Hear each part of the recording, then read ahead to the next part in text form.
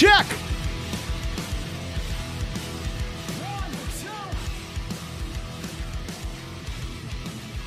Yeah. Ladies and gentlemen, this is the Backbone Podcast, the only place you can go where you can have two dickheads who are past their prime, have an opinion on heavy music. I am joined by a man who once said that Five Finger Death Punch are not only a great band, but the best band in the world. Nathan Custis, and how are we doing? It's true, Nick Brown, and they are fantastic, breaking up on stage as they do, and what a pleasure it is to be here again. Every week, I'm going to introduce you saying you like Five Finger Death Punch, just to bring that up, because one stage you actually did. I actually did back in the day. I was a Five Finger Death Punch fan, and I hate myself for it now. That's okay. We're going to get straight into things, because I want to do this every episode. I feel like that, I sucked Polaris's cock enough last week for about... You really did? Yeah, for about 5-6 minutes. This week I want to do it with another one. I feel like I'm just going to, every episode, I'm just going to give a shout out to a band that I'm really digging at the moment, more of a local band. This one, we're going to go to Queensland. We're going to go Deadlights. I've showed you a song by these guys. You haven't told me what you thought about it, and the song's called Preconceptions off their album Mesmer. What are you thinking? I was a big fan, Nick Brown. You sent me the song last week, and told me they had a bit of a Dayshell vibe. So Dayshell, an American band coming from Shaley, who was an ex... Was he the bassist or guitarist in Mice and Men? He was one of them, and he was the clean singer. But his band Dayshell, we both really like. And you told me about this band. So Queensland band, another local band. And I really enjoyed the song. It's called Preconceptions, and the album was called Mesmer, who I told you to go fuck yourself, because that's a Northland album. It's like, I actually said the exact same thing to a guy, and he said no, that came out first. So I had to clarify that. We think alike. I take that back then. Sorry, Northland. That's all right. So this song is actually really, for some reason, I don't know why, it sounds really like pretentious and bullshit of me to say, but this song is really mature. This song sounds like an experienced band writing it. I'm not saying this band is experienced. 4,500 likes on Facebook's kind of the measuring stick there. But this band have really great vocals. Their guitar tones are fantastic. I think their songwriting was really, really great on this song. This is a really, really solid track all around. Yeah, it really was. And as you say, not a lot of Facebook likes at the moment, but one of those up-and-coming bands on a tour at the moment with Thy Art Is Murder, I'm pretty sure you told me. Yes, Thy Art Is Murder is playing with not only Alpha Wolf and Deadlights, but Cursed Earth, who we will be reviewing a bit later on. There you go. Yeah, well ahead of the market. They were killing it. Well, you know what? Something actually I want to get off my chest early, because I'm going to harp on about this. I would love, and I kind of, listening back to our last episode, I would love to get bands to give us permission to play some of their songs. I reckon that would be really cool, especially a band like this, just because this song is so good, man. I've listened to this about a dozen times in the last week, and I'm still not bored of it. I think vocally this is incredible. Unbelievable. And as you say, they're young and they're up and coming, which is the most exciting part. So hopefully the future for them is going to be a big one, because hopefully we can actually go see them. We'll talk about it later, but another tour they're going to be doing later in the year. It'd be really good to see them live. Really excited to see if they can pull it off live. Why wait? Let's just announce the tour right now. The thing that got announced a couple of days ago, Polaris coming out with Belhaven, Deadlights, of course, and Daybreak. This is a huge tour. It is. It's a massive tour, Australian tour. So that's even better. So in the scene of music that we love in the heavy scene, it's a really good lineup. And Polaris, after releasing the single we went into last week, and Belhaven releasing an album, and now Deadlights and Daybreak. Haven't heard a lot of Daybreak, but the top three really excite me. Well, chances are I'll be sucking Daybreak's cock off next week, because I'll give they're another one to go with. well, that's the thing. Like this band, really well done. Production's really good. The fact that they're also signed to Grayscale, the same label as Alpha Wolf that I reviewed last time. Maybe I'm just a Grayscale fan. You are. Yeah. This song in particular, I didn't want to review the whole album because it's been out for a while, but this song I thought definitely deserves a mention. Yep. I want to get into the first album we're going to review, because we got a lot of music to review today. Yeah, we really do. And the first band and the first album we're going to review, released, I think it was late last week, is Make Them Suffer. And they are one of my favourite bands, Nick. Yes, they are. You've seen them live before, haven't you? I have seen them live supporting Parkway Drive at good old Chelsea Heights. Shout out Chelsea Heights, a fantastic venue. Actually, one of the venues with the PR in Frankston going off for a few years actually supported heavy music. They've had Northland, In Art's Wake, and bands like that out there. So it's a really good venue. But Make Them Suffer, did see them live, and you did a bit of a review on the album, Nick. I did. Look, this is called Worlds Apart. Something I didn't touch on my last episode's album review was the cover art, and that was because the last album, Alpha Wolves one, didn't really strike me as anything. This one looks fantastic. This one looks like a video game or a movie poster. Wow. It looks really, really well. Actually kind of sets the tone for the album itself. This is 10 tracks long, runs about 41 minutes, and I know what you're going to ask, so I'm going to answer it before. Yes, there is one bullshit interlude track in it. Oh, God, there's a filler. There is, and it's really frustrating because I remember looking at the track list, it said 10 songs, and I was like, cool, that means there's going to be 10 full songs. I'm okay with Ben saying 10 songs as long as they're full tracks. There is one song called Contact, which is kind of in the midway point, which is unfortunately a bullshit filler track, which kind of does annoy me, but other than that, this album is really, really good. Oh, okay. I'm going to start with opening up with First Movement, which was the perfect choice of an opener. There's one of the things about Make Them Suffer that is really striking is they're very hard to kind of put into a genre yeah, kind of thing? Well, and they're kind of, how do you don't have anyone to kind of be like, they sound like this band or they sound like that band, which is really, really good. And it's funny how they haven't blown up massively. You know, they came out their last album. I know Blood Moon is an absolute banger. I wasn't really a massive fan going into this album. Besides that song, I saw them with Architects and Straight from the Path in Toronto. They were really good then. But the female singer wasn't even there, which really surprised me because I actually thought that they might have had some kind of breakup or, how that is. And to see them, because she is a kind of a pivotal role in the band. So that was interesting. But in turn, this album, from the first track all the way through is pretty consistent. So it's really surprised you. So what was the kind of tone? Is it like a dark tone, heavy tone or anything? Well, that's the thing. There's some kind of it's almost like a weird kind of movie soundtrack in terms. It's like there's a lot of atmosphere in it. The piano actually works a lot more than I remember it working because as I said before, I wasn't really too much of a fan of their older stuff. Especially the first probably 4 tracks are really, really good.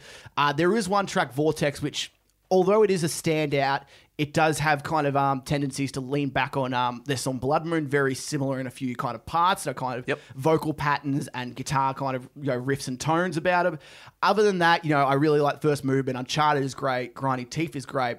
Not a lot to hate. I haven't listened to any singles going into it, which was really good considering there's only fucking 9 tracks to listen to. And I could tell straight away that Fireworks is either a single now or it's going to be a single. I haven't even checked. I don't need to because I can tell. You know how they write it. It has a real Deftones kind of feel to it.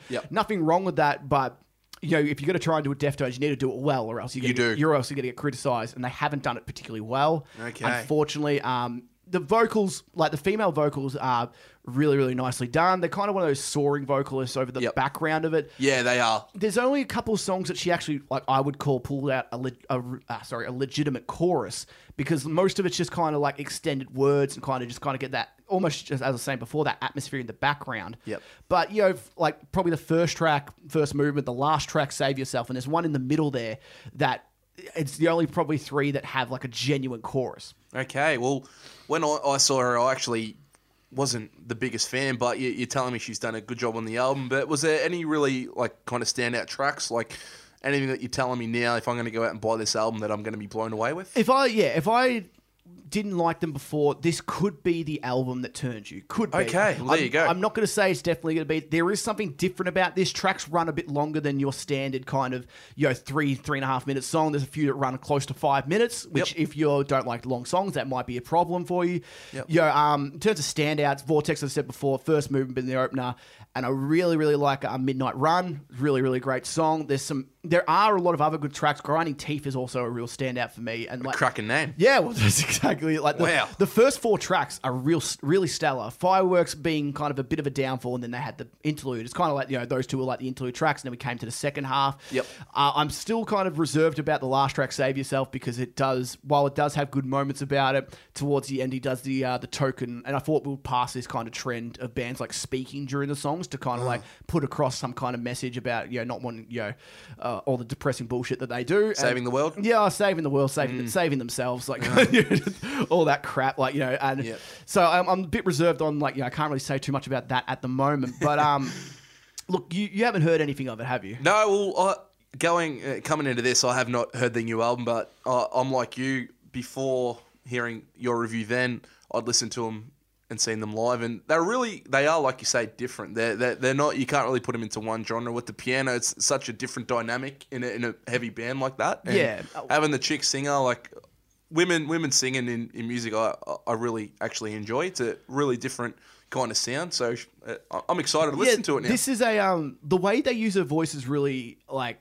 intriguing because unique. Yeah, it is because they kind of, as I said, they put it kind of in the background. They put like a few effects on it, but not like no auto-tune effects, but like kind of put some reverb on it, put some echo on it, just to kind of set the tone of what it is to come.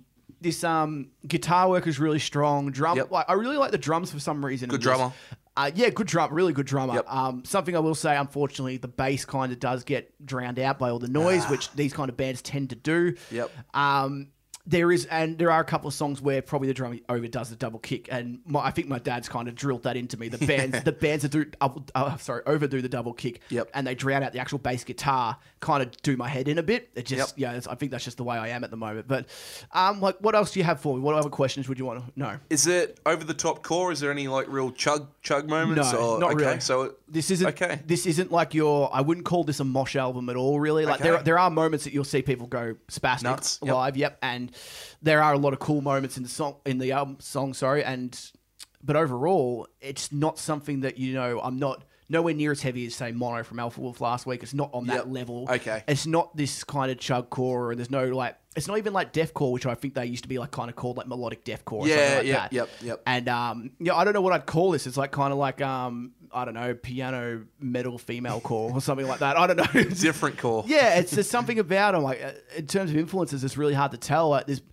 is a band who's been going at it for a while. It's kind of hard to understand why they haven't had a bit more success, but. This is the album that might be able to do it for them. It's kind of like, it's cool to see how they've progressed and see how they've actually evolved. Production's really, really good on this album as well. There's not really too much bad to say. I wish there was an extra track or two, just because when you... Like, it would push me probably to say you should go out and buy this album. Okay, so like, would you have a rating like out of 5? Like if you're selling it? If I had a star, I wouldn't go star rating. If I had a what I will do with the album, I'd say definitely download the whole thing. Okay, It's so worth Spotify, it's worth downloading. Apple Music. Yeah, it's probably a song or two off in terms of like great songs. Off being like let's buy this album, but it's worth a buy. Because we are pretentious bastards. Yeah, exactly. I'm not going to fork out money if I don't need to. I'm a student now, Nathan. it's so true. And our album collections are massive as they are. Yeah, exactly. You need to be pretty good to fit into our collection. You do now. I remember nowadays. I bought a Storm the Sky album once. I can't really say kill yourself. Kill yourself. Yeah. So other than that, like any other things you got for me before anything you want to know? Another exciting thing that. As you mentioned earlier in the podcast, but they're actually got a tour off this album, which is going to be really exciting to see if they can pull it off live, like you say. I'm actually really interested to see. I might check this out. This album's made me kind of be a bit interested. We'll get into like the other bands through that a bit later on. Something I wanted to come up with you was because you were saying before you weren't really a massive fan of them when you saw them live. Yeah, I wasn't. So it kind of made me like raise a question of like if you had the choice, because you can argue this both ways. Would you rather be good in the studio or would you rather be good live as a local band coming up? As a local band coming up, you'd probably be better off being good in the studio because more people are going to download and listen to your music. I think online, if you all you got to do, if you record well, get a half decent film.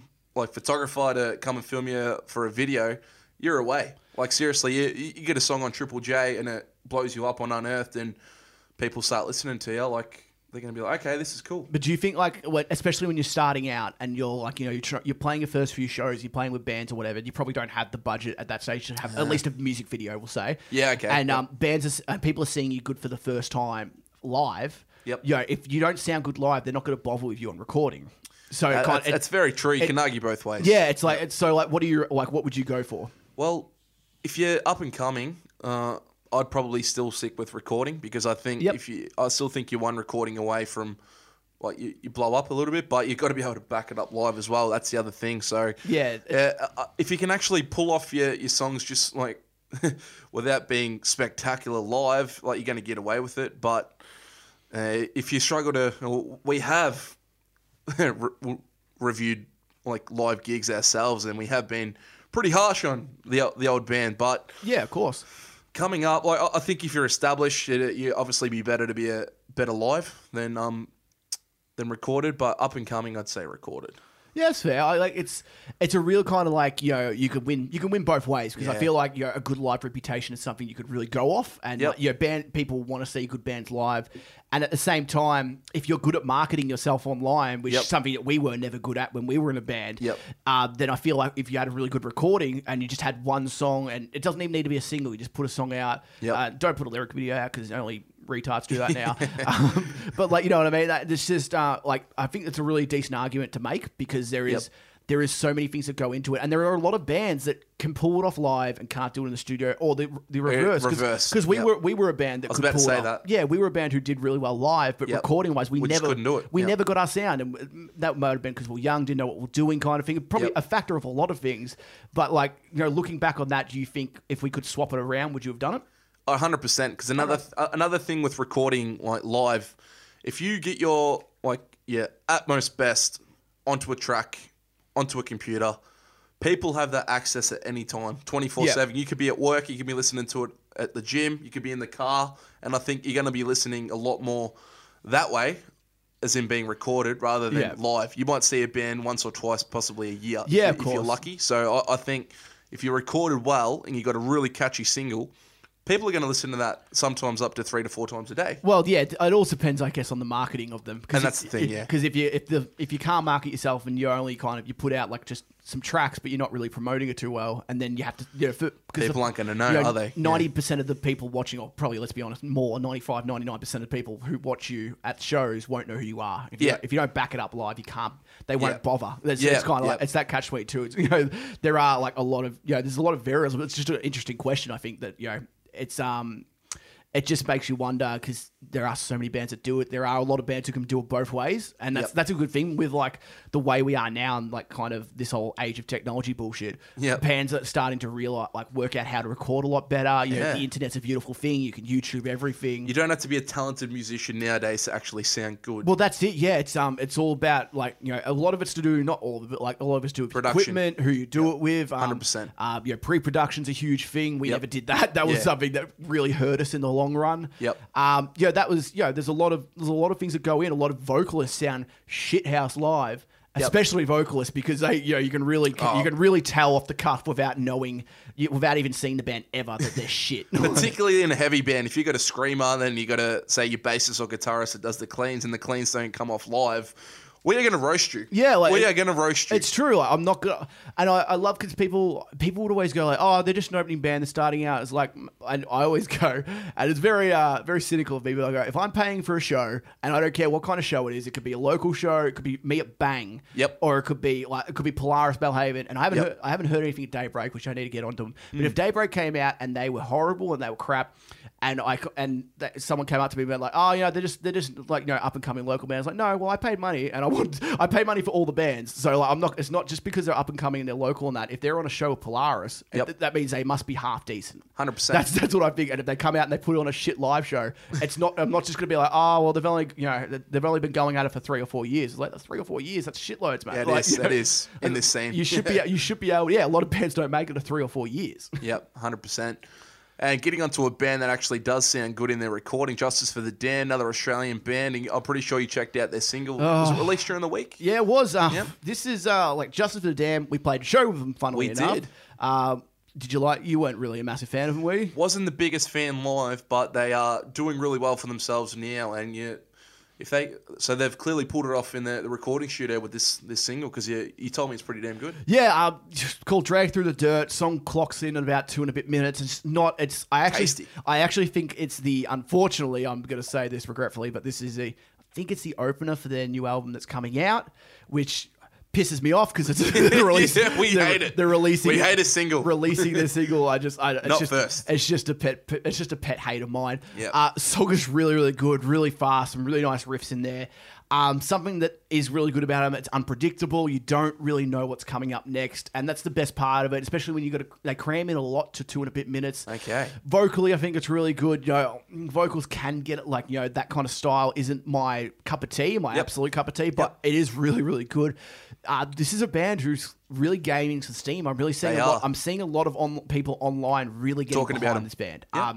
I got nothing really bad to say about him, because I really want to see the album. I really want to see what they can produce, and I think that's going to be a really good one to review. Yeah, we will. We'll But get onto that. on top of that, then I'm going to have to review the opening track that I've already fucking listened to. So that's going to be my first pet peeve. So they've already started on the wrong track. But we'll talk about Make Them Suffer. A band that Make Them Suffer are touring with coming up on their upcoming tour is Wage War. Nath, you checked out their album? I did check out their album, and going in, I did not know who they all... I'd actually previously Googled Jeremy McKinnon because I think as a producer he's actually very underrated. So he's done a few pretty good albums, and in the past, in 2015, he actually did their first album, Wage War, and I didn't check it out, and probably mistakenly now because I've checked out their new one and I'm actually... a fan, Nick. I'm a fan of this band so far. This is a funny one because I remember just seeing these guys on my Facebook and I was just kind of like, I was wondering what the hell's going on with them. They kept on saying new album now, new album now. Yep. And usually I'd kind of like just wave that off, but I kind of like, I'll just check them out. I saw 10 seconds. It didn't sound too bad. I was like, worked out they're touring with Make Them Suffer. Makes sense. And I was just like, you should check them out. Like we've got to, if you want to review an album, jump on this one. And seems like you're doing all right. How many tracks we running? Time? What's the basics of this one? Album called Deadlights. So Deadlights the album, and they got a song called Deadweight on there. It's pretty damn good, and it starts out there with a pet hate of yours as well. It's a filler to start, intro filler, but it does lead into the first song. But it actually leads into a song called Southbound, which is pretty damn heavy. These blokes, they remind me of a few bands actually. They're a bit of a combination of A Day to Remember, Ghost Inside, and Northland, according to me. And I'm a fan of all three of those bands, and these guys, from a first listening, you'll probably listen to the clean vocalist and you can take it or leave it. But as the album went on, I actually became a fan of his, and he's got a couple of really, really cool moments. And in their single, he actually doesn't sing in their single Stitch, which has got 2.5 million downloads already on Spotify. So that's done really, really well. It's really, really heavy. I think you'd actually really enjoy that, Nick. I actually really, really enjoy their song called Witness, which was their second single that they released. Okay. The clean singer really, really pulls that off, and they got a really good drummer, really good bassist, and it's been recorded really, really well as Jeremy McKinnon does. So he's done this album. Okay, so I've skimmed through the album very quickly because I had to focus a bit more and Make Them Suffer. Yep. I've more inclined to kind of read the online reviews on them. Yep. So have you heard good things? It's ranged from there's been a couple of people giving them 2 out of 5, which is pretty negative, and it goes up to about 4 out of 5. So it's always in that bracket. I'm on the higher end. You're on the higher end. Yeah, of that? I'm a fan already. I actually I was a bit skeptical after the first time I heard them, but the further I listened to the album, it actually grew on me. They got really, really good, really good grooves. So if you're a man that likes to headbang, or a woman that likes to headbang when you're in the car, or when you're at the gym, or just getting into an album, this is a really, really good one. They're different. They're kind of new. It's their second album. That was what I was going to ask. Are they bringing anything new to the table? Because that's the main thing I've got out of these reviews I've been reading. It's kind of one of those stock metalcore. It's another metalcore. It's exactly right. I actually wrote that when I was doing the review the other night. The first thing I wrote was, it's not going to change anything. It's not groundbreaking. It's not going to change our lives today, tomorrow, any day in the future. But if you're Wage War and you put this out, I'd be happy. Like, if you're in that band, I think it's a pretty damn good release, and it's pretty consistent. They got a song called Johnny Cash, so that won me over straight away. Yep. Last song on the album. I know you're thinking what an idiot I am, but yeah, I always do. Yeah, but I wouldn't recommend buying it. I'd say download it first, and I think, like you say, like, people have either loved it or they've kind of hated it. There hasn't really been in between. There's no three-star kind of things. It's like you either really like them or you don't. And I'm on the end where I think they got a big future. I really, really like them. Okay, so simple ones. Best track, worst track. If somebody was, most people probably listening would probably never heard of them. Yep. So if you're going to give them one track to listen to, what are you going for?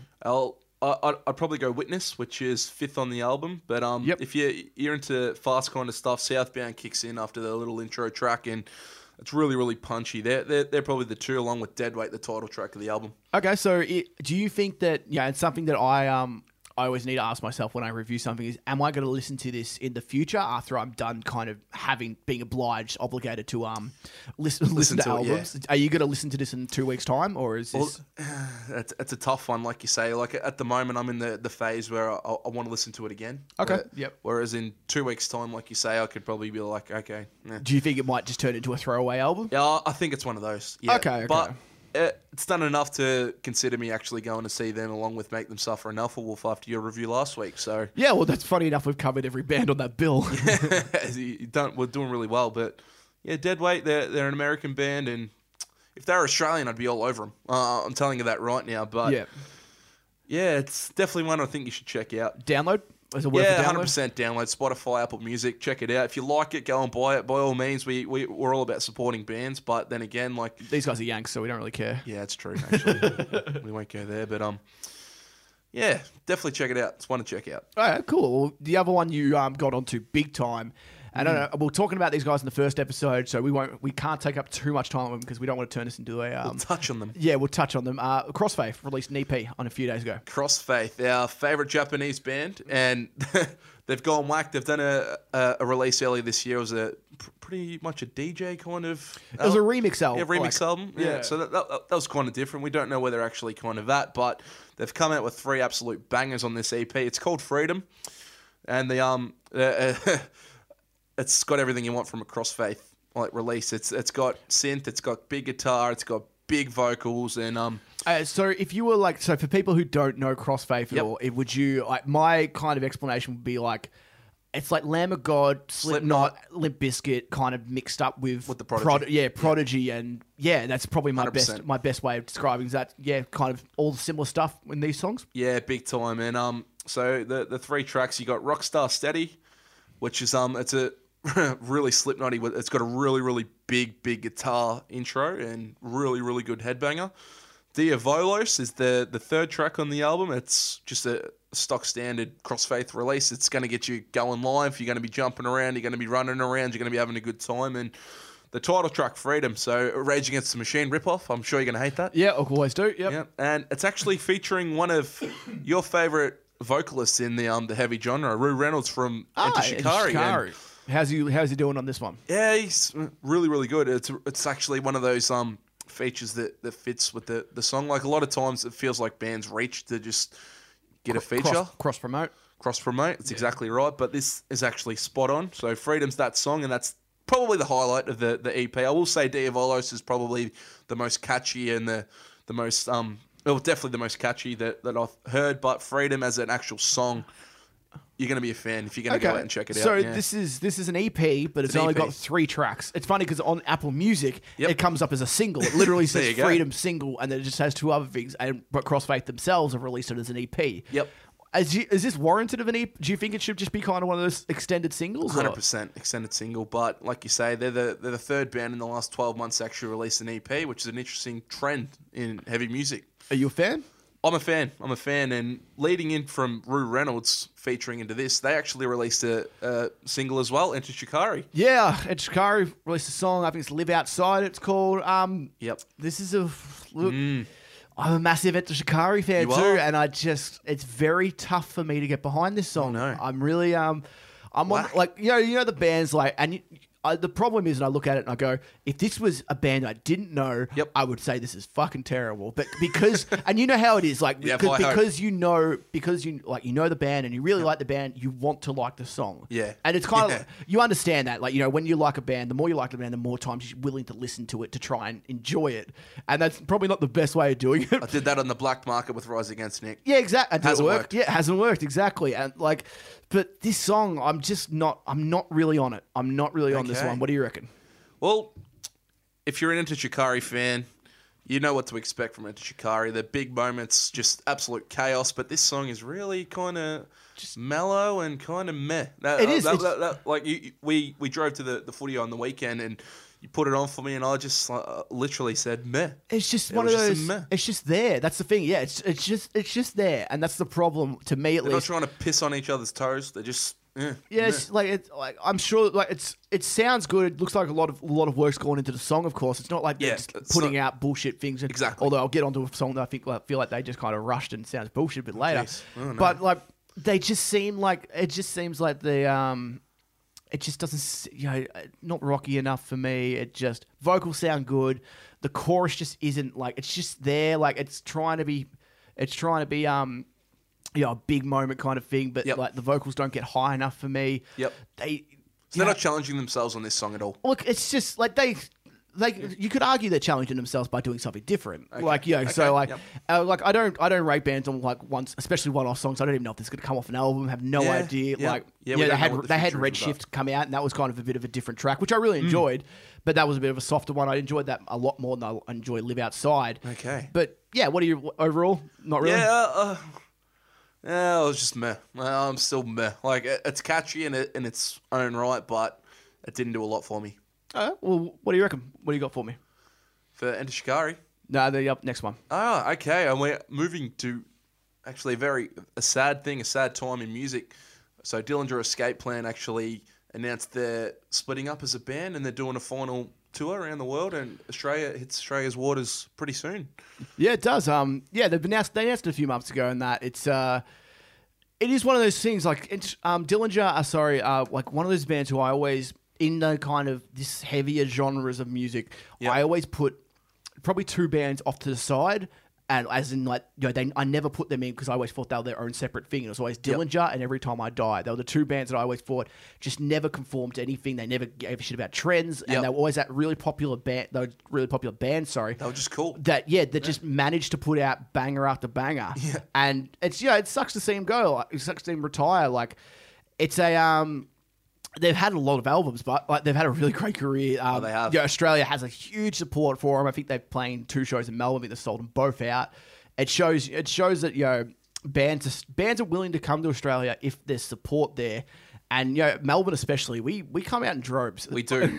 we have a massive support base in music, and Melbourne really just gets music. It doesn't really matter what you are. Like you can be a folk country musician and people will turn up and they will listen to you. Like you can be you can be Hands Like Houses and people might show up to you too. Jesus, don't go there. But Dillinger Escape Plan, so they started in 90, so 20 year career. That's a big effort from them, and it's sad to see him go, but I'm excited. Like the ending of that actually brings a beginning. So I think from here I'm really hoping the singer Greg actually does his own thing. What a good name for a singer of a mathcore band.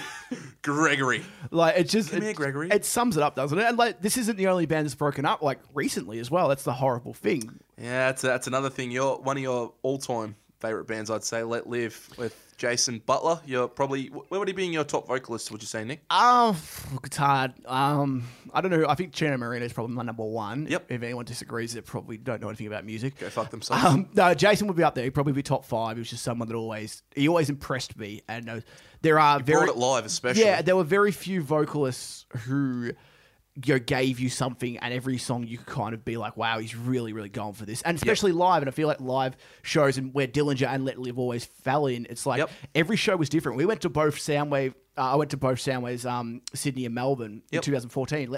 Saw Let Live both times, and the stage show itself was completely different both times. Like in terms of what like Jason, the stunts he was doing, in terms of what kind of chaos he was trying to create. There was no like, okay, this song happened, so I'm going to jump in the crowd here. It was just like he just did whatever he wanted, whatever he felt like it, and that was the best thing about them. Yeah, and both bands, like you say, no band really has emulated like their energy live. Dillinger and Let Live are two of those bands that just. Probably, like you say, Every Time I Die in that category, but you can see why they toured so much together because they're just nutcases live and we love it. Yeah, I don't think we actually ever got a Dillinger Let Live tour. Okay, and so it was Let Live and Every Time I Die. Something, Let Live Every Time I Die did, but I remember because after Black is Beautiful came out, there was a lot of talks, like a lot of interviews with Jason. I was kind of like, when are you guys going to tour with Dillinger? That was kind of like almost like one of those dream tours that people were really going for.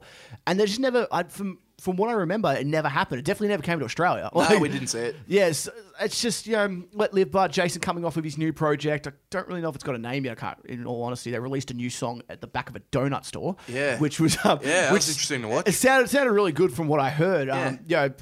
look, Jason's pretty great, so whatever he's going to be good on. artist. He's one of those few artists, and I think Greg's one of them too, that could really go into a lot of different areas and genres in terms of what he could do things solo. Yeah, well, I think I'd love to hear a Jason, and I know this is me coming from definitely a biased vocalist standpoint, but I love to see Jason do an acoustic album. I think he would really bring it up. I've heard him do Pheromone live from The Black is Beautiful I think it's Download, and it starts as like an acoustic song, and it's just unbelievable. It sounds so good, and it's it's upsetting to see. Like, unfortunately, Let Live, like, they didn't go out in the best terms in terms of their last album that they released wasn't their best at all. And who knows? And I know you were saying something about like kind of the toll it takes on people. Oh, well, both bands, Dillinger and Let Live, like every night they come out, it's high energy, it's chaos, it's going to take a toll. They've had 20-year career, Dillinger. Every night they come out and just destroy themselves. So, like, they're probably at the age around now in their 40s where they're thinking, okay, what's the next phase now? Like, I'm going out there absolutely killing myself. There's got to be something else to do. And I'm actually hoping, like we've talked about Jason doing his own solo thing. I'm hoping that Greg, the singer from Dillinger, goes off and does his own thing as well, because we were lucky enough to see him at a Soundwave in a supergroup called Killer Be Killed, and he actually played guitar and did clean singing on occasion, and I was a big fan of his clean voice. Yeah, one of the big things with the Dillinger and Let Live, like them kind of giving it all every night, is that. And especially, like, Dillinger were always known for that. No, they've got things on YouTube of them playing in, like, shopping malls. And it's just chaos. And there's people coming up the escalator and the stage diving off that. It's just it's mayhem. And then the biggest kind of, like, plug, and also probably thing that really hurt Jason Butler, was he's got all these compilation videos got put out. Yeah. And all these Jason Butler live things came out. It was like 10-minute videos of him just going spastic, and it kind of got to a point where every time you saw Let Live, you expected something just ridiculous, and you expected like almost like a compilation every show. Yep. And I remember seeing people coming out of one show, it must have been Soundwave 14, the Melbourne show, and I remember saying, like, one person said, "Oh, I was really disappointed. Jason did some cool things, but didn't do it." And he put on a huge show, huge show that night, but it was like, it obviously came down to, like, I don't think that he thought that he was just going to get everything. Like, he thought he was going to basically kill himself on stage. And it's just impossible to do. You need to, like, you can only imagine the toll, as you were saying, it takes. Like, these guys probably are hurting right now, because, like, I can imagine the injuries. There's a lot of musicians who are guitarists and singers and drummers and that who can't, like,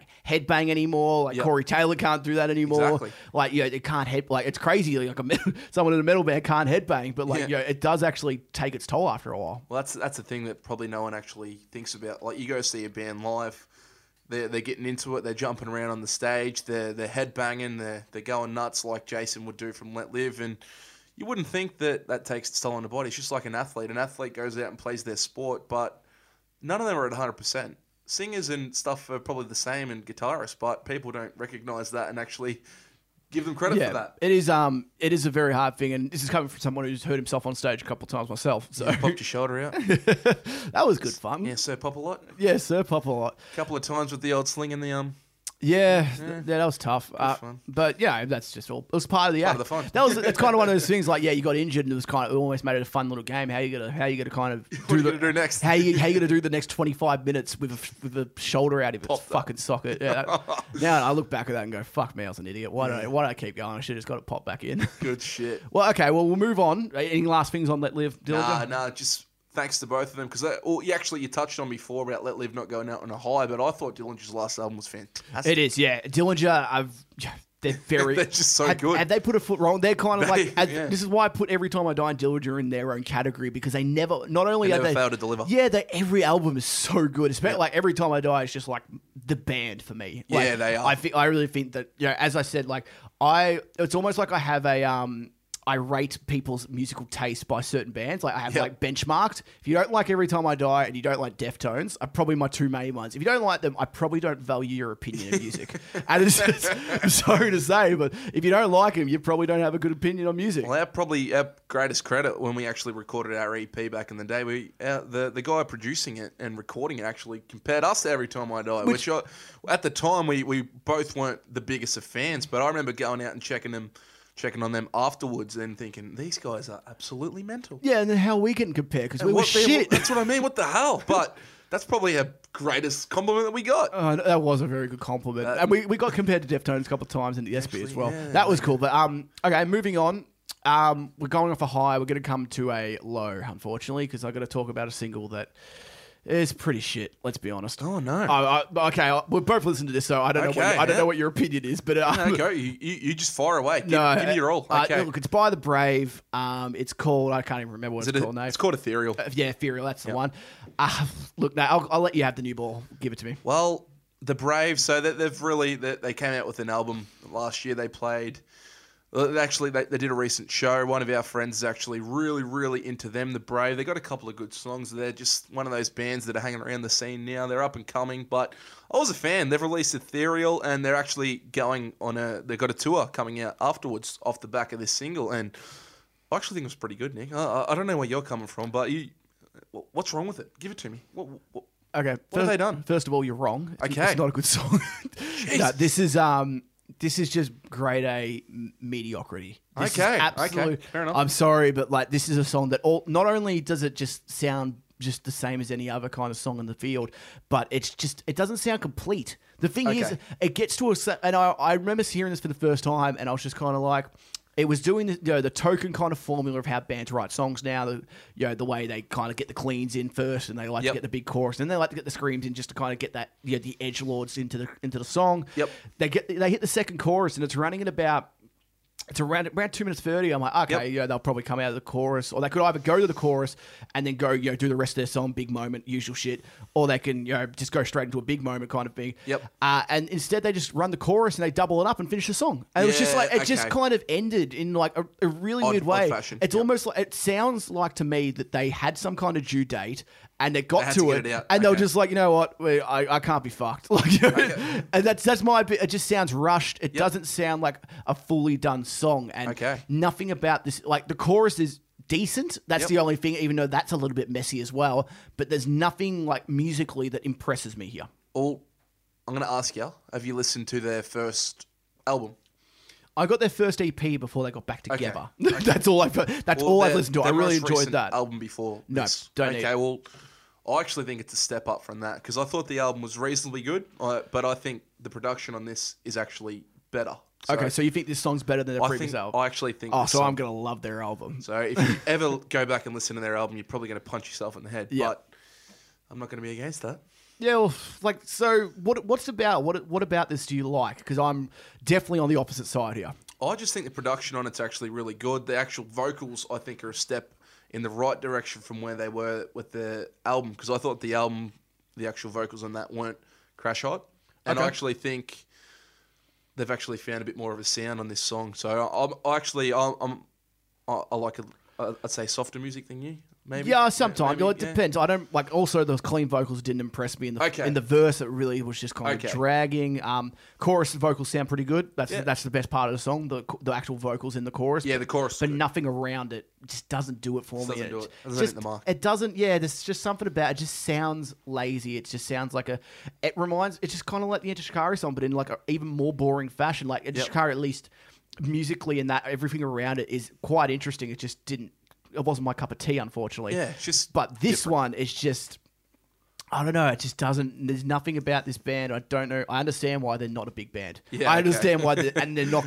And unfortunately for them, they're not going to crack it. I can tell you right now. They're not going to be that band. So they're going to hang around the scene. Oh, they're going to be like a couple of bands we're going to talk about a bit later. I really do think. I look forward to that. In a few years' time, they're going to be kind of one of those bands. We're going to move on. But any final thoughts on that one? No, that's fair. Yeah. We're both entitled to our opinions. No, you're wrong. I'm right. So we're gonna move on. We're gonna move on to the weirdest signing Unify's ever done. It's Cursed Earth. I've never heard of them. Okay, so this is odd. Who are these guys? This is Who are they? It kind of came out of nowhere. These boys, they've come out with this new EP. It's called Cycles of Grief Volume 1. Gross. They're known for being pretty good live, pretty crazy live.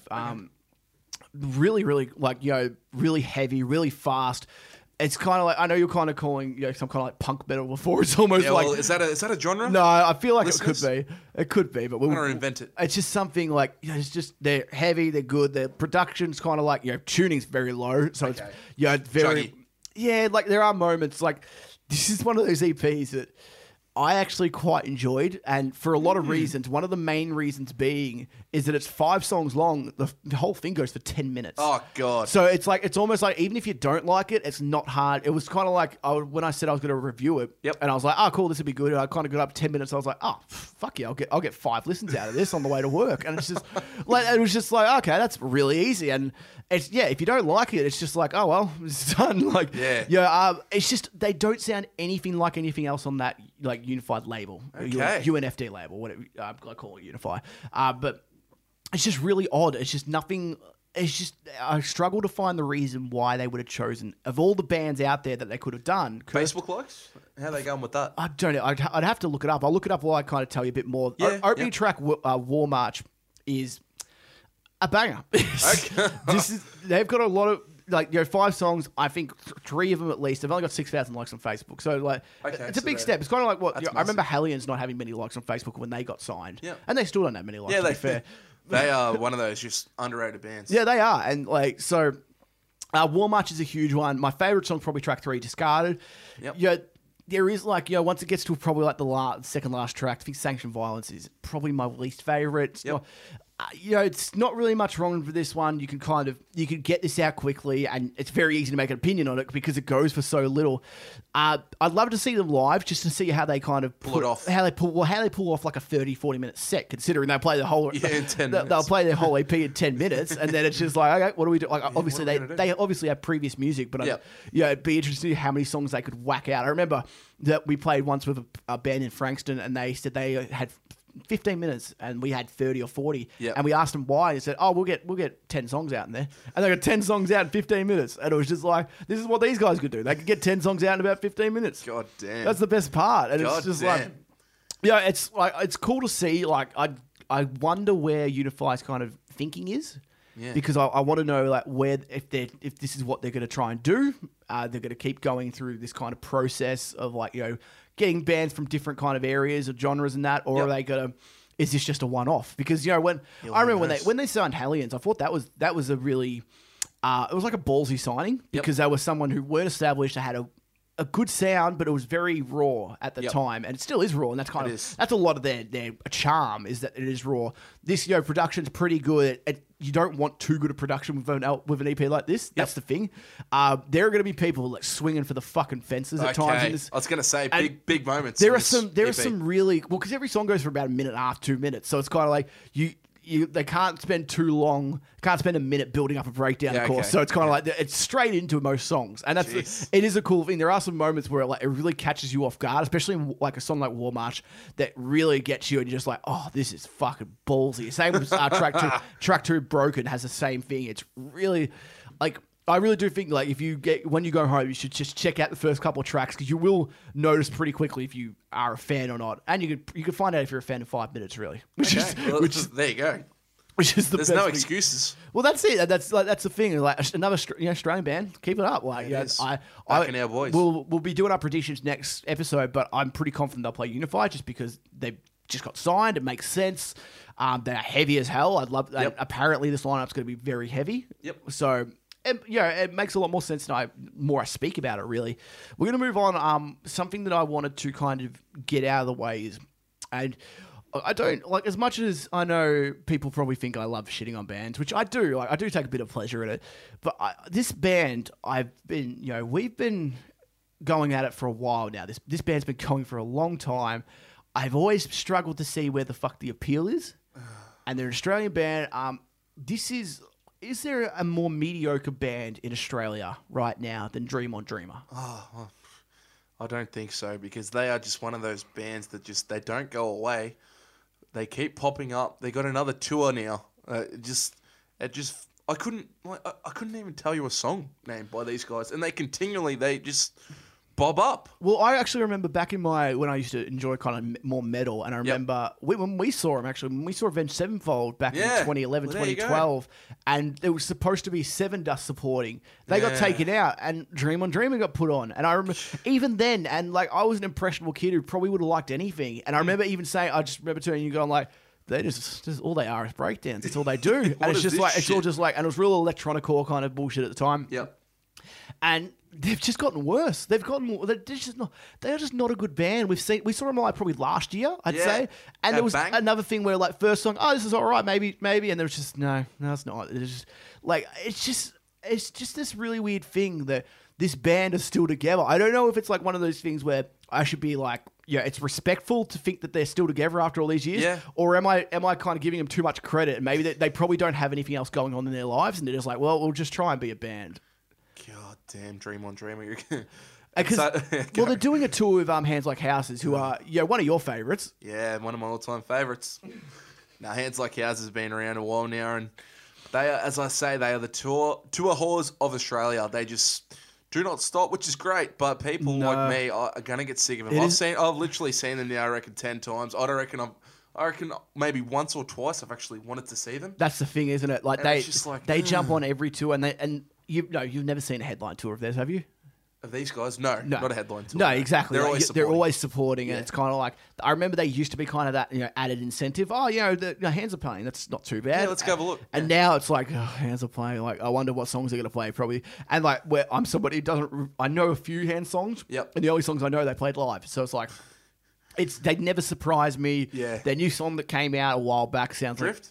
It sounds a bit like Bring Me, and kind of has a bit of a kind of that kind of vibe to it. Well, yeah. I don't like Hands Like. I'm not putting in Hands Like Houses like in the same breath as Dream on Dreamer, because Dream on Dreamer are just terrible. They are. And like they're probably another band I rate people's like musical taste on. Like I rate, if you don't like Every Time I Die and Deftones, you can like both those bands. But if you like Dream on Dreamer at the same time, go fuck you yourselves. probably like too many. You probably like too much music, and you're probably just one of those impressionable people who just like anything that gets put on. But getting back to the point, I'm pulling things off live. They are one of the most ordinary bands I reckon I've ever seen live. Like I remember watching them at Bang. It was last year. We went and watched them. We're like, oh god, these guys are playing, and we rocked up and like. I don't understand the appeal. Like the screamer is not like it doesn't really have a great voice. The guitars were all over the place. The drums were pretty good, but like the sound, I talked about it in our last podcast, seeing a band like Polaris live, and they're a band that are so talented. Like you can just see it come out on stage, and when they've actually got good sound behind them, they are just awesome. It creates a whole another element. If you got a really good sound guy, that live factor is just massive, and these guys, they don't have it, and like it just baffles me. It baffles me that they're still around doing this. Exactly. And you were saying like live, and we were saying before, would you rather be good recording or live? I think Dream on Dream would like to be good at either, because they are shithouse, man. They have never impressed me. They have not one song has come out by them and I've gone, oh, this is actually all right. Like I remember when they played that first song live, and I was like, oh, maybe this could be okay. And then it literally was like the second song came in, and I was just like, nope, I gave him too much credit, didn't I? Like, it's just like, as soon as I see them on a bill and anything, and it's weird how they don't support anyone anymore. I remember they used to be a good... They think they're headliners. Yeah, well, maybe they do. Maybe that's their thing. They probably think they're a bit better than what they are. Yep. And if they think they're decent, then they probably think they're better than what they are, really. But like I've never seen, like, they used to tour a lot. They used to support bands a lot. Yeah, and now it's just like, I don't know what they're doing, because I know they're playing shows in Europe soon, which... Oh, God. I think they're playing in like Paris and that. Like, I don't know what the fuck the French people are doing over there, because they must not know what the fuck. Wow. I don't know what kind of following. They pulled that off. And they're headliners as well. Headlining? Yeah, headlining. Who the hell's supporting them? Oh, I don't know. They're probably playing by themselves. They probably think they're the main attraction. I will give them this. They do have one good song, and it doesn't sound anything like them. It's called Don't Lose Your Heart, and there's actually a feature singer who does most of the singing, and it's a really soft song. Who's the feature? His name is Jared... I'm pretty sure he's from the Getaway Plan. I'm pretty sure he did a guest vocal. Jesus. Okay, Getaway Plan. But it's a completely different sound to what they actually are. Like, we look at them and they're just a breakdown. Just crap. Well, there's the thing. Breakdowns, like, in a song, I'm all for breakdowns, but there are moments for breakdowns. You can't just play them the whole time. Yeah. I'll get bored. I will want to punch someone. I want to leave. I'm not going to want to stay. Unless you're that genre. Like if you're specifically on that kind of mosh genre, I can let it slide just because that's kind of what you're going for. But they don't even pull it off. You're not even going to want to do it live. Nah, live. And these guys have been like what I guess. Yeah, I was saying before, make them stuff evolving, but these guys have been. I don't know. Have they been devolving? Is there a Yeah, I'd say that they've been regressing. That's the one. Great song.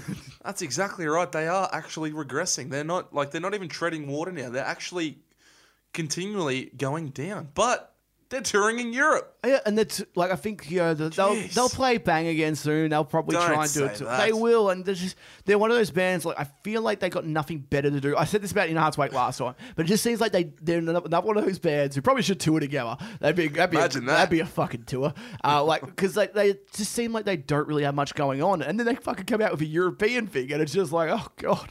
What is going on? I can't imagine them really making a hell of a lot of money off it. Nah, so, you wouldn't think so. You wouldn't think so. I'm assuming they'd have second jobs, like in all honesty. Look, what we'll do is I'm gonna have to cool down. We're gonna have a break. You've worked yourself up. I have. I'll have a break. We're gonna come back. We're gonna do a live review of Grinspoon. We're gonna talk about more bands that were kind of gone off recently, and we're gonna talk about Invasion Fest because that's something that's been kind of announced on the dates and everything like that, and they're doing a lot of cool things at the moment.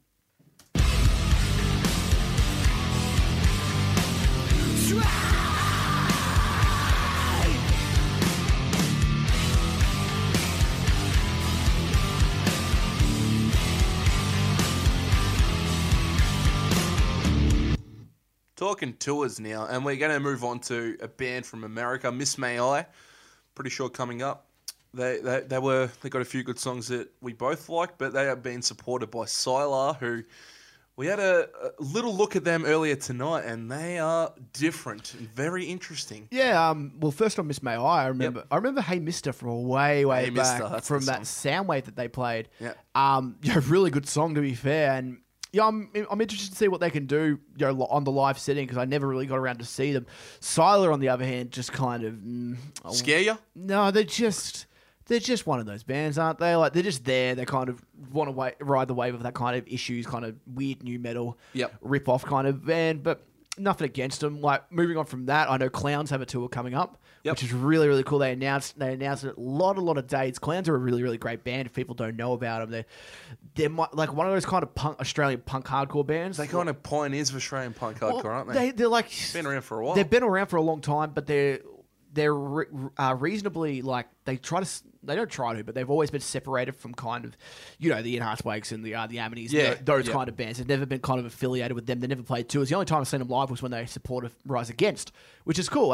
And I know that another band who's coming back together is Mammal, who is Mammal, a band that I didn't really know about until the other week. They're really, really good for those who want to check them out. Very unique, very different. Yeah, playing in Melbourne in a couple of months or so. This is Nagasaki in Flames, Nick. Yeah, that's one of the great songs. They've got a few really good songs. They're one of those bands, as I've been told, they kind of came up through the kind of the Cog Deadlights Circus kind of range. And I know this next band that you must be really excited for did the same kind of thing. Very, very excited. Butterfly Effect got back together last week. I'm sure there'll be people that around Australia that would be very, very happy. Very, very good news. Got the original singer Clint back in action, and they were really, really one of those bands that, along with Carnival, Cog, really pioneered a kind of different sound in metal. Like it's really like a Tool kind of vibe. It's very like a prog kind of Oz metal. Yeah, prog Oz kind of metal kind of vibe. But these guys, Butterfly Effect, they just they got a couple of really, really just standout songs, and the singer is I'm telling you really like these guys. I guarantee that 12 Foot Ninja would be a huge, would have been influenced by all those bands big time. They're one of the only ones really around at the moment. I'm just trying to figure off the top of my head. Like, I'm sure Deadlights Circus would have had a bit of influence, but they kind of came only a little bit later. But there's Carnival as well, being a fantastic band. But what we'll do is we're going to move on because we actually went to a live show last week. We did. We ventured into Frankston, we'll call it. So Pier Live is now back out, one of our favourite venues in Victoria. It's a really, really important stable, I think, in Victorian rock and Melbourne rock and the whole scene in general, because it's a really, really cool little venue. I'm not sure if everyone's been there, but we went and saw Grinspoon, one of our all-time favourite Australian bands, and what a night it was. There's a Grinspoon are a band that I always think that they never disappoint live for one. They've always been good there. I wouldn't know, Nick. They've never put on a bad show. They always have great sound, something that a lot of bands it's hard to find a lot of the time. Yep. For them to come out and do this kind of show in Frankston, sold out, absolutely packed to the rafters. This is just unbelievable. This they came out and they were doing 20th anniversary of Guide to Better Living. Played the album in full and then played a bunch of classics, all old school. Didn't play anything. Yep. I think their most recent song would have been from 2006. I'm pretty sure from that album from Pills and Sunday Thrills, which is pretty crazy considering that they have had a lot of hits since then. It's scary. It just shows the back catalogue of Grinspoon. It shows how good they actually are as a band. And what an interesting night it was, Nick. We got there, and it's really they're one of those bands you can't really stand and drink, like especially in a venue like the Pier. If it's going to be packed out to the point where it was, there's no room to move around. And we made the mistake of actually trying to have a couple of beers whilst watching the Grinners, and what a mistake that was. Yeah, it's just band etiquette. There is. There's a lot of etiquette people, especially in. I don't like putting everybody in this kind of category, but like a lot of people who are from the Frankston area and who come to a gig like this probably don't go to a lot of gigs, so they probably don't know what to do and what not to do. Yep. And it's like ingrained in us. We know how to act and where to act if we want to go. No, it's like case in point, there was like a weird mosh pit kind of starting to way back and like way outside of where the actual mosh pit was, and like where everybody was just kind of standing there drinking. It's just like. You got it. Like people just don't understand how to do it, and it's like when people tell you, "Oh, go into the real one," they go, "Nah," because they don't want to get hurt, and they think that they're probably going to get hurt through that. Exactly right. It's like from a musical, and from the show itself, it's just fantastic. Like this, it shows how good this album was for one. Guide to Better Living, really, really great. Just.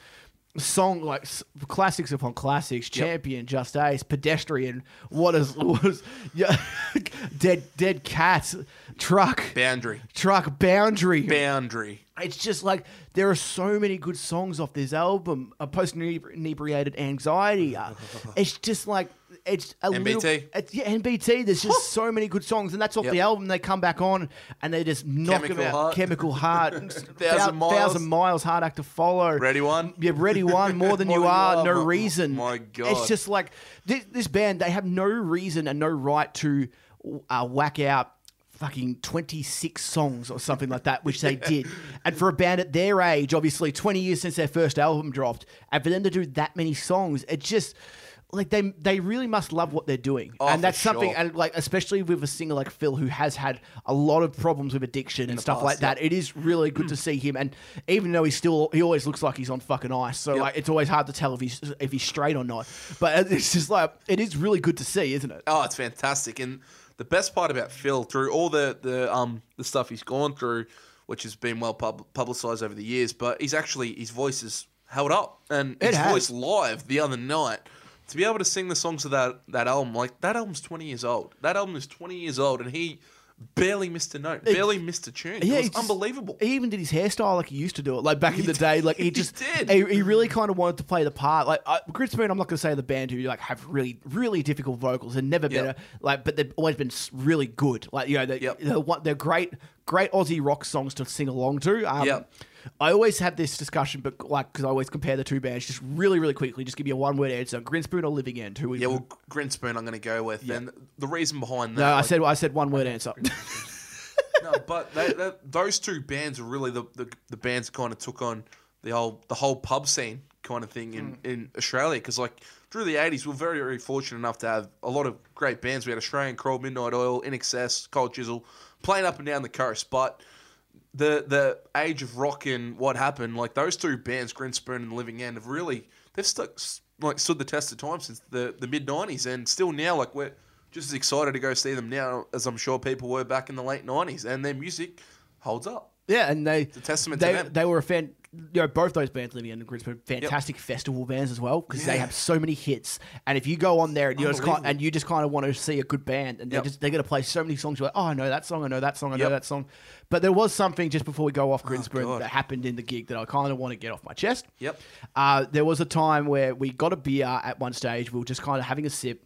and we're toward early in the towards album. back. Yeah, we knew the album, so we knew when to go. So there was a couple of tracks we weren't as keen on, so we kind of went, okay, we'll have a beers during this one. Yep. And there was this one guy. He's kind of started what I'd call like a solo mosh pit. And again, this is what I was saying before. This is a different one again. And he kind of made a big pit for himself, and he just kind of jump around, bumping into people, and it was just like. There's a time and place. People are trying to get beers, and there's people with beers knocking everywhere, beers going everywhere, spot. and it's just like Just dumb. it was just stupid on this guy's part.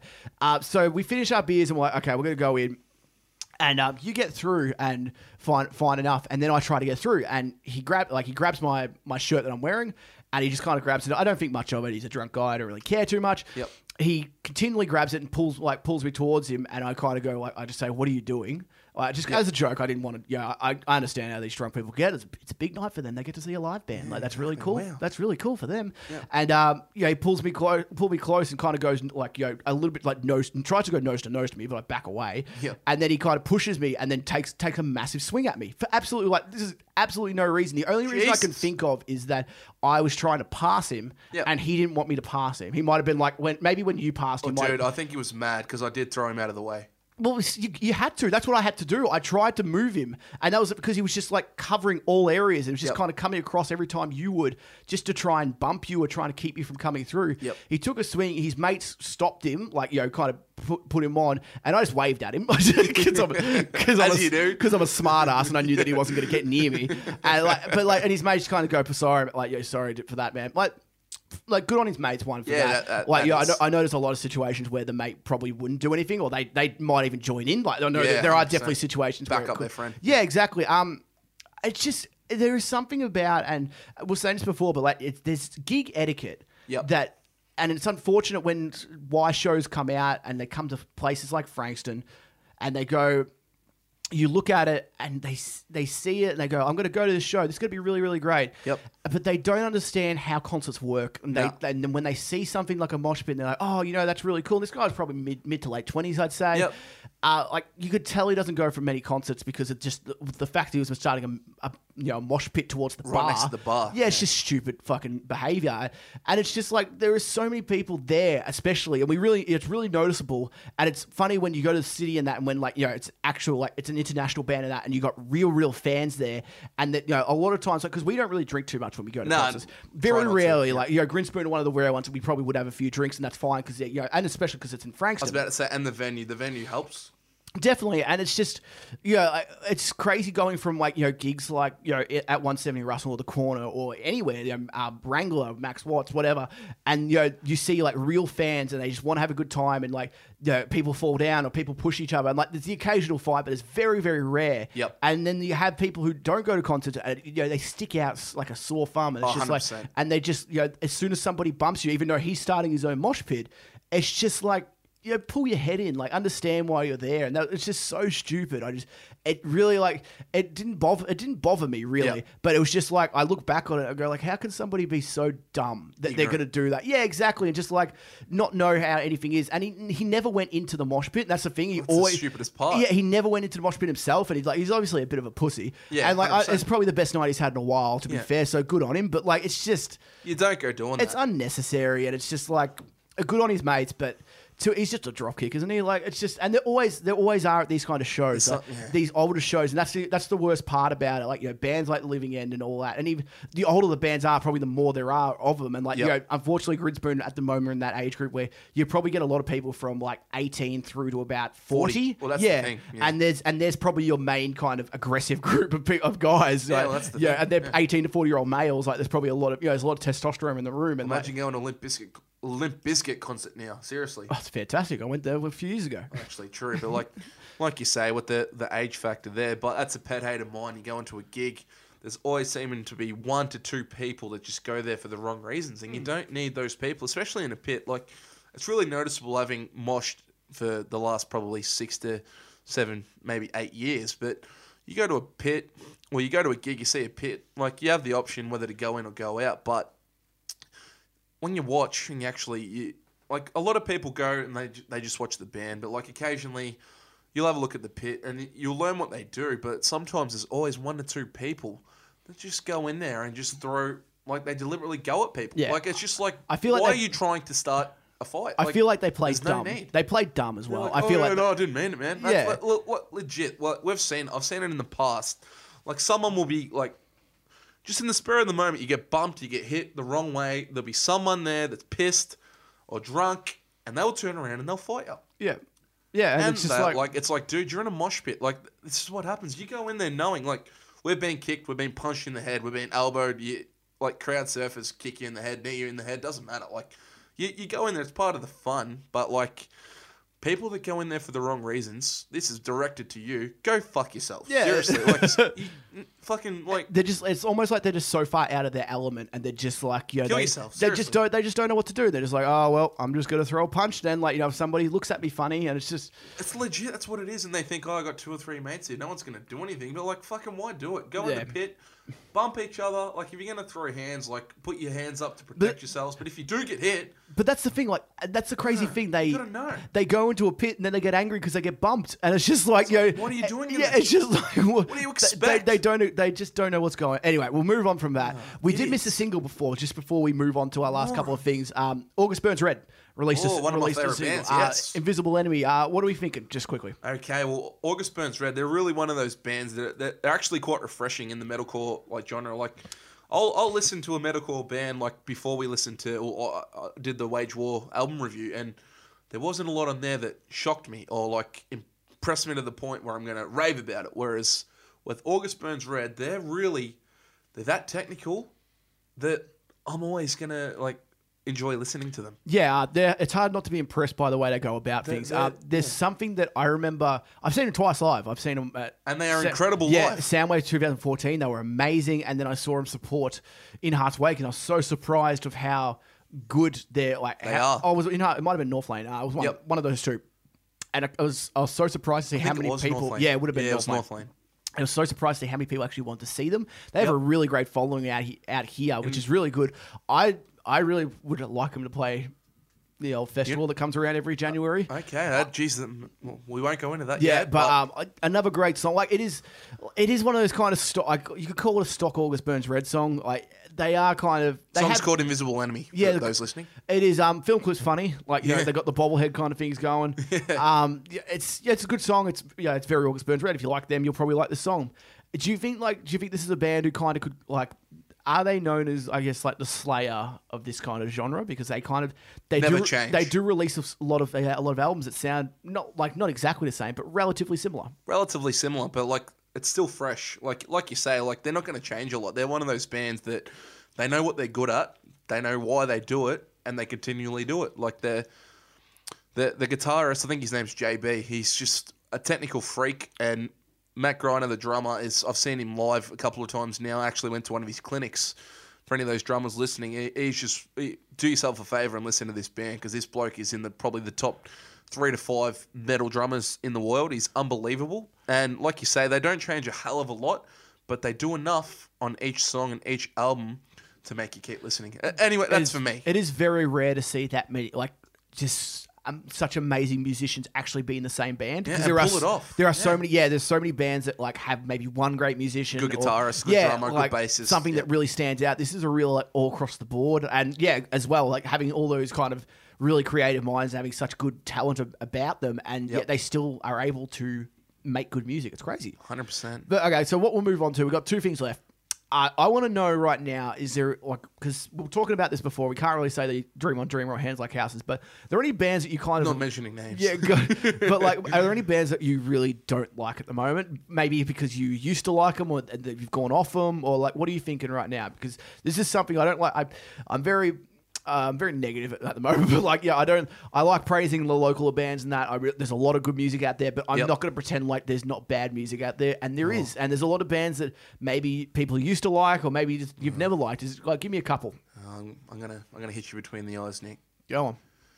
Now, this band's been around for a long time and done a lot for Australian metal, but their recent release of an album has forced me now to hate them with a serious passion. What do we got? They're called the Amity Affliction, Nick. Oh, shit. Okay, I didn't know you were going that high. They are called the Amity Affliction, and they are I don't even know where they are anymore after this album. They've released the same album now, like three in a row? They've released exactly the same thing. Yeah, about that, yeah. Like, we were just talking about August Burns Red and how they actually, like, they don't change a hell of a lot, but I still think stylistically they are fresh. Like, whatever they do, they do it well. Whereas Amity, they've put out two of the most bland, boring shit albums in a row while still maintaining such a big fan base. It just baffles me. I do not understand it. Like, I'm all for them. Like, they're a massive band. They've done a lot. They've toured their asses off. They've worked their absolute asses off. I love Youngbloods.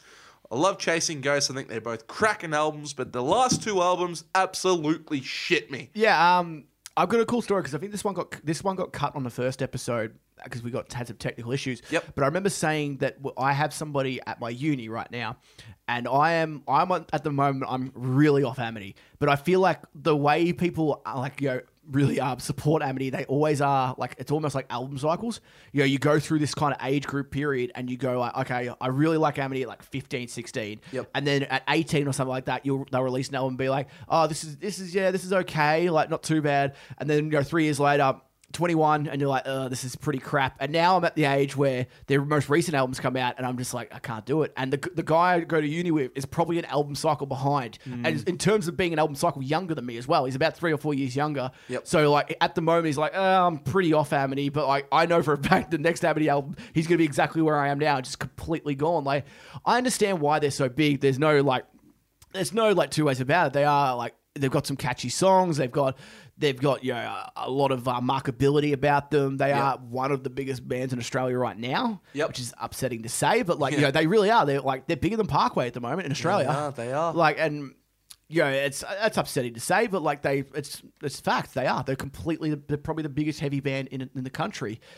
It's just like, how far can they go, bud? Do you think they've reached it? I think they've reached the pinnacle, Nick. I don't know if they have. You reckon they got more to go? The thing is with Amity, and it always is going to favour them over Parkway in the long run, is that because of the clean singing, appeal to girls. There's always a chance that they could go real, because they could go real Bring Me in terms of, like, they could really popularity. start not in terms of popularity, they'll never get that big, but like in terms they could really mainstream put out some kind of a song that could really cross over. Yeah, exactly. Okay. They could do that because they have all the elements there. The synth. They have the synth and they have all that. Unfortunately, musically, they're just not good. They've never been that great musically. Even when they're good albums, they were never amazing musicians, but they worked really well together. That was what they were really good at before. Yep. It's unfortunate that now every album does sound the same, except a little bit less heavy and a little bit crapper, and that's what they do. And yeah, I'll give you one. Like, I'll give you off them because, you know, we can shit on Amity all day, and I'd have a good time with it. So but would I want to give a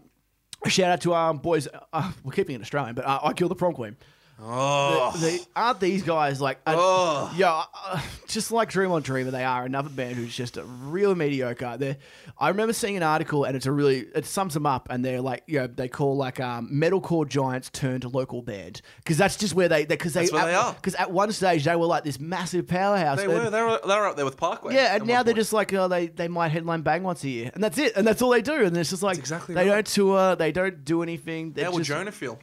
Oh, how would Jonah feel? I have no idea. Seeing Bring Me the Horizon become one of the biggest bands literally in the world, whilst it's tough, isn't it? Like, I'm not going to be that guy who says, oh, he's happy because he's doing what he loves. Like, I'm sure he probably goes to sleep a few nights going, I probably should have fucked up. But yeah, who knows where Bring Me would be otherwise? Like, there's so many if buts or what about it. It's just like, who's gonna. Like, they haven't been doing anything lately. There's nothing really about them. I don't know, but they don't play any shows at the moment. Like, they could be broken up. I wouldn't even care. That's the problem. Yeah. Like, that's probably the biggest problem about it. Like, I don't really know what they're doing at the moment, and I don't care. Yeah. But there's like, when somebody said, "Oh, name a band you don't like Prom Queen," I've never liked them. They've never had a good album. I remember them being visibly pissed. Opening for like pissed off, not drunk. Opening for Day to Remember and Ghost Inside at a sideways. Yes. Because I can't believe it didn't go to that. Because they the crowd didn't go as crazy as they wanted it to. And it was just like, I remember I was talking to my mate. And I was just like, these guys are like they've always been shit. They were even like, and they're all music. And I know people might be like, oh, their early stuff's really good. It's like their music's aged like shit. Like that is aged like moldy bread. Like, it really there's nothing about these guys right now. I don't think there's many songs that I could go look back on and be like, yeah, that was really good. Like, there's a bit of nostalgia for all those old fans. Like, there's nothing wrong in liking these guys, their earlier stuff. But I think it'd be very hard for me to find somebody who actually enjoys their fucking newer stuff. That's exactly right. And like you say, I would not even know what they are, who they're doing right now. We don't know what they are doing right now. Have they released an album recently? I couldn't tell you. I just checked their Facebook. Are they touring? I couldn't tell you. And like you say, I do not care. Well, they haven't posted since fucking April. Well, there you go. So what are they doing with their lives? Well, that's it. And it's just like, that sounds like something a local band would do. And their band with like 350,000 likes. And it's just like, and they got more on the Crossfaith. I was about to say that's double Crossfaith, who we actually just looked at on our little break. Crossfaith, 172,000. Prom Queen, 350 plus. What is going on there? Yeah, it just sums it up, doesn't it? Well, what we'll do is... Shits me. Well, okay, so before we go, I just want to touch on something that's come out recently. The Invasion Fest coming out again this year. It's exciting. Something that I've actually never been to. I really hate saying that, but every year I look at the lineup and I think that this is a really, really cool concept. I actually think that this, as a whole, is one of the... It's almost like, I'm not going to say mini unified, but like it's just something about it. There's something really pure about this. I think that it started really humble beginnings kind of thing. It's taking its time and growing. It says it's going to have its biggest headliner ever. It's like exciting. 2 stages. I think it's 16 bands or so. Comes out. I think it's December 9. December 9. Yep. Like this is really, I really like this concept, and I'm really interested to see what bands play this year because there have been a lot of bands that have kind of come up. Like I looked at the previous year's lineups. And holy hell, like, seeing like bands like Polaris and Justice for the Damned, as we were saying, we were reviewing before, being like really towards the bottom. Yep. Even like bands like She Cries Wolf and that, like really great band from Brisbane. And seeing all that and just kind of go, wow, it shows like the progression of it all because that's exactly the point. That's exactly the word to. How cool is that? Like, and it's just there's so many bands right now that could play this year's only 16 slots, which makes it very, very tough. Yep. It is it is one of those things that it is. First in best dressed, I guess, yeah, whoever they 100%. Want to book. Biggest headliner ever. Who do you reckon it could be? Well, is it? They've been predominantly Australian. They have, acts. but they've been probably 90%, 95% Australian. There's not a. It can't be a Parkway. It can't be an Amity. It can't be something to the stratosphere of that. So we're thinking more along the lines of a Trophy Eyes potentially. Trophy Eyes would be good. Hellions have already done it, so Hellions they're ticked off. I'd love to see them do it again, but. Yeah, I actually think. Look, I saw some people for Knocked Loose, and I think that's a really cool one. I think they came out recently. Comeback Kid. Comeback Kid's a good one. That's a really nice one. Stick to Your Guns would be great. Stick to Your Guns is good. I remember seeing someone say Attila, which is okay, which would fit the bill. It would. I think someone tagged me in something on it, and I said if it's not a Muir, I'll kill myself. Oh wow. Just to oh no. But like a Muir, a Muir. It could be one of those kind of like just fuck off heavy bands. Okay, Sworn In, like another one. Yeah, like something, it could be something like that. It can't go too big. So it's just one of those things, and I like the fact that they leak it. Like I think it's like daily, and they like every day at some stage they will do it. It's very, very cool. I enjoy the whole platform of it. I think the tickets are like $30-$40. Yeah, like it's pretty fuck cheap. all, considering you're seeing so many good bands, and like you know that every year it's going to be really good at the moment, and they're really taking their time. They had Hellions headline, I think the first one, then they've had Ocean Grove. Ocean Grove last year, yep. It's just these are really good bands to get headline because they're big. They're big in the local scene, but they're not big overall. Yep. They're not going to cost a heap of money. No, of course not. No, it just seems like something that people would want to do. Like, it just seems like if. And we're saying this something last time. It's like, one of the things that people want to play now is Unify. But I feel like the festival they want to play before it, or like the show they want to play before it would Invasion be this. Fest. Yeah, Invasion would be something that a lot of bands would be looking at and going, fuck yeah, let's do this. Because this coming into its third year now. Yeah, it's just like, this is a really organic kind of growth. There's a lot of word of mouth going around about it. It's something that when bands, I remember last year when they leaked it, like I think it was either Daily, and like every band that got out, there was like shitloads of comments going, fuck yeah, this band's coming, or tags and that. And it's a good way of doing it, the whole kind of like band by band, especially when you've only got 16 bands to do. Yeah, it makes a lot of sense. And it also gives them that band, a day of exposure for like, for anyone who's been to a previous one. It's a cool concept. It's smart, business basically. And I'm really excited. I think that I actually, without seeing Any the lineup. predictions? Yeah. In predictions, I'm going to go. I like Trophy Eyes, as you said before. I think that's a good one. I might. No, I won't go Trophy Eyes just for the hell of it. I'll go for a fuck off band. I'll go with Tiller, just because I just think that one of those. Yeah, Franz hopefully does his rap album in full. That'd be the best. But I just think that something they're saying the biggest one ever. They could go international. They could. Yeah, I think potentially. And a band like Attila could come down for a tour. It is in December 9th, so they could come down for a tour, and they haven't toured in a while. Yep. Got new albums out. They've had, I think they've had Yep. 2 new albums out since that's happened, or maybe 1.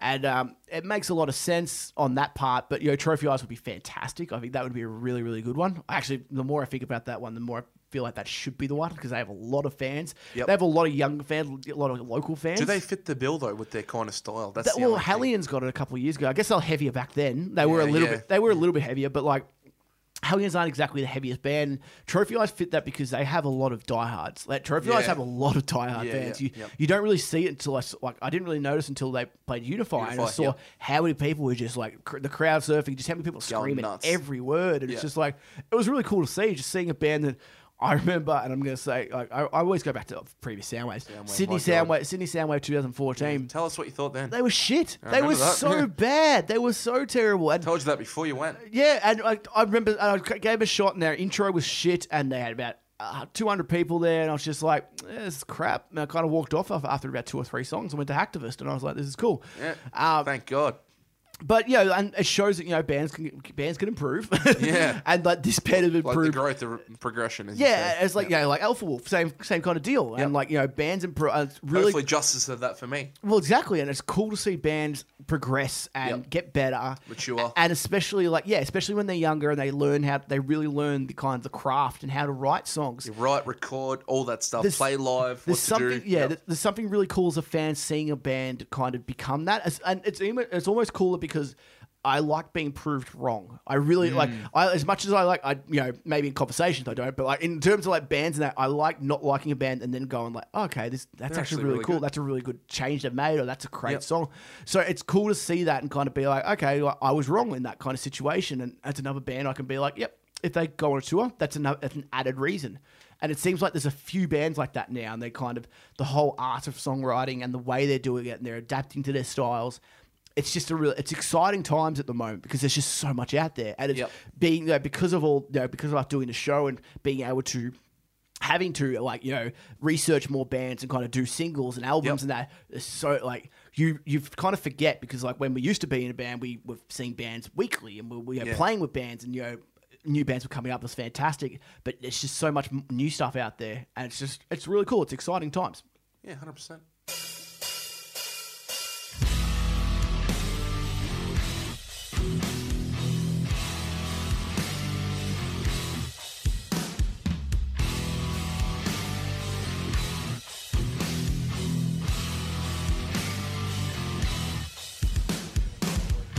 Ladies and gentlemen, thank you very much for listening to this week's Backbone episode. If you like what you hear, please subscribe.